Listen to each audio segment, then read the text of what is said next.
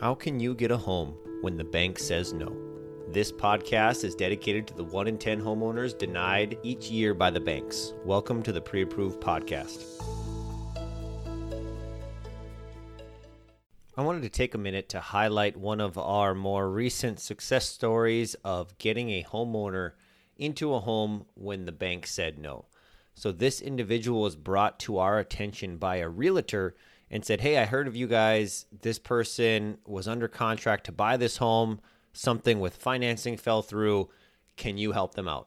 So we stepped in and we started to take a look at it, reached out to the individual, and they shared their contact with the mortgage loan originator who said, yes, that's the case.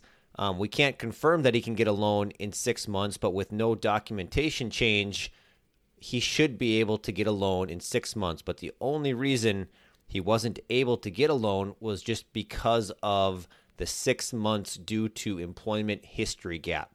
So when you move jobs between two different employers or maybe two different fields, sometimes that can be seen risky for loan originators. So for this particular mortgage loan officer, she said, yep, I can get him approved. It just has to be in about 6 months.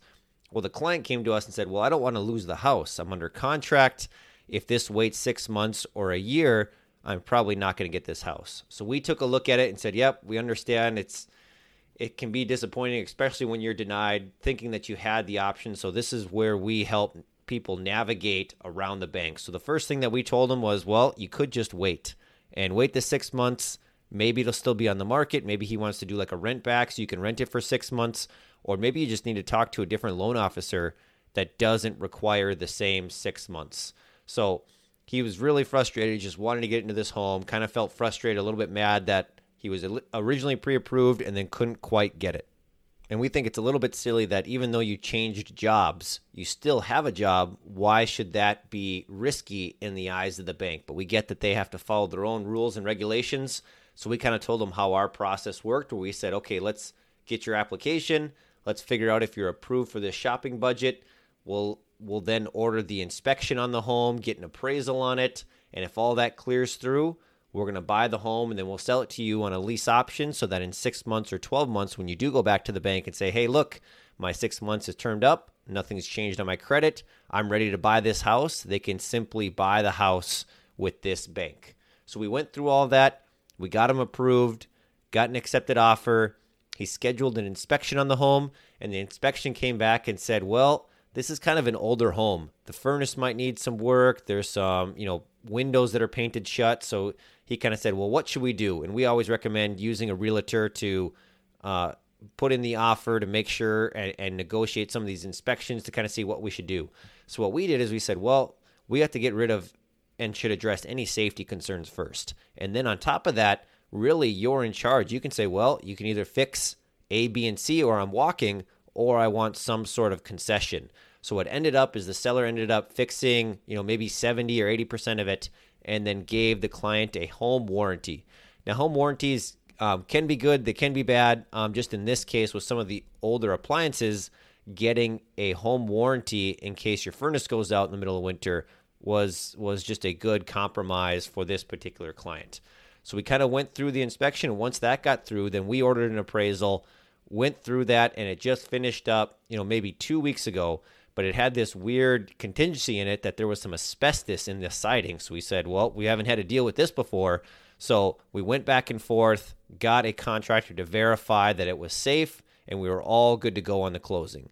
So at closing, we had our investor put his funds in, we had the lender, and then we had the client bring their down payment or option fee to be able to move in to the home.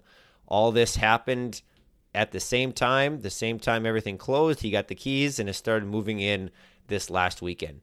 And that's really the main success that we're trying to do, is getting people into a home when the bank told them no. So he could have just kept renting, staying with his parents, staying with friends or family for another 6 months to a year. But when you find a house that you really want, you think that there's some value there, you really like the floor plan, you think there's some equity that you can play into it, this is where we really shine and say, hey, we can get you into that home. So the numbers on this particular home was, I think it was about $150,000 home. He was bringing 3.5% down, and his monthly payment that included taxes and insurance was about $1,500 a month. So he's paying pretty close to the 1% rule of what's going on. So he's building $150 a month in equity, and then as he looks to buy the home in the future and either refinance or buy it outright with the bank, he's then going to use his down payment, any credit that he gets, assuming it's allowed by the lender, to go towards his down payment, or he might need a small down payment just to cover the closing costs with the loan officer. So this is kind of the first major big win that we want to see in the eyes of the clients, is they're actually living in the home. They're building equity into it. They can do what they want. And then this kind of allows them to go to part two, whereas a year from now, 2 years from now, no landlord can say, hey, you have to move because I don't want to extend your lease or I want to sell the home. This individual has the exclusive option or the first right of refusal to do what he wants. He could sell the home if he makes a profit on it. He could buy the home, or he could just stay in the lease to own agreement and continue to build equity, continue to own that home for the foreseeable future. So really putting him in control. Now, there's some limitations on how long he can stay in there, whether that's 3 years, 5 years, 10 years. There's some extension clauses, but really our goal is to get him to be able to refinance with the bank, lower his monthly payment, get him on title, and become on the path to normal home ownership, just doing it a little bit sooner. So congrats to our most recent client here in Fargo, North Dakota. Hope you enjoy. Thanks so much for tuning in to this episode. You can always learn more by reaching out to us at homeequitypartner.com. Have a good day.